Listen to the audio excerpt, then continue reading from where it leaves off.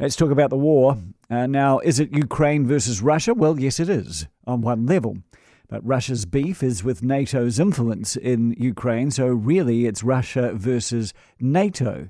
But the big cheese in NATO, the North Atlantic Treaty Organization, is America. So really this is a proxy war between America and Russia.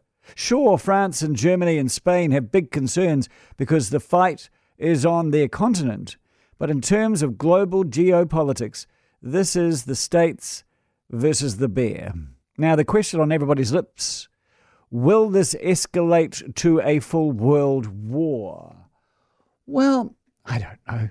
NATO seems to want to inflict an unconditional defeat on Russia. One where they pull out, but one where Putin goes. Now, that's regime change. And that is a biggie. That is messing with another country's sovereignty. You don't do that even if they don't run their sovereignty pretty well. Regime change. It's big. When you have a war, you've got to leave the loser with a bit of dignity, believe it or not. It's called common sense. Remember, we achieved regime change in 1918. We ended up back in an even bigger war 21 years later because people had chips on their shoulder. So this war will continue and maybe escalate until Putin finds a way to either win or lose and save face. Now, Putin will not be saving face if people like Boris Johnson keep saying things like sanctions against Russia will continue no matter what Russia's position is. Or Biden continuing to call him a war criminal, which he most likely is, and also promising a reckoning in the international courts. Putin and his mates are being threatened with being backed up against a wall and being shot at until they disappear. What's his endgame? Where's his out with dignity? And nobody fights like a cornered rat, particularly one who's old and arrogant and isolated and fond of necking steroids and in all probability mad.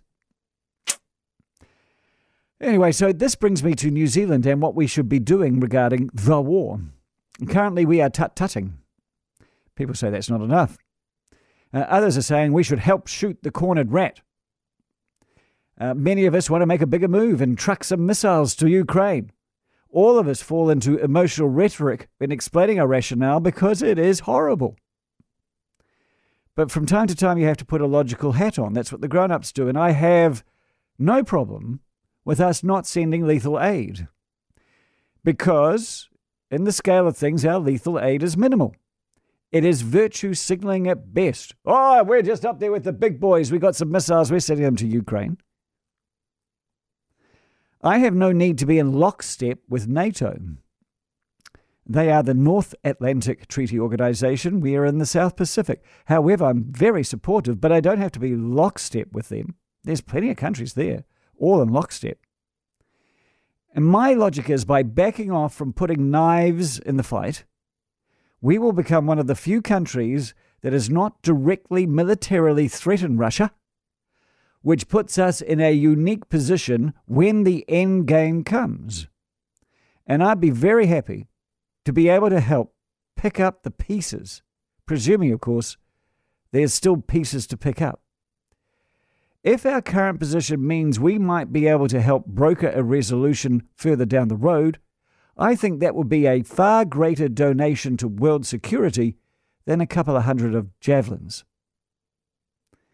And by the way, all this, I wouldn't be saying any of this if it was China invading Taiwan.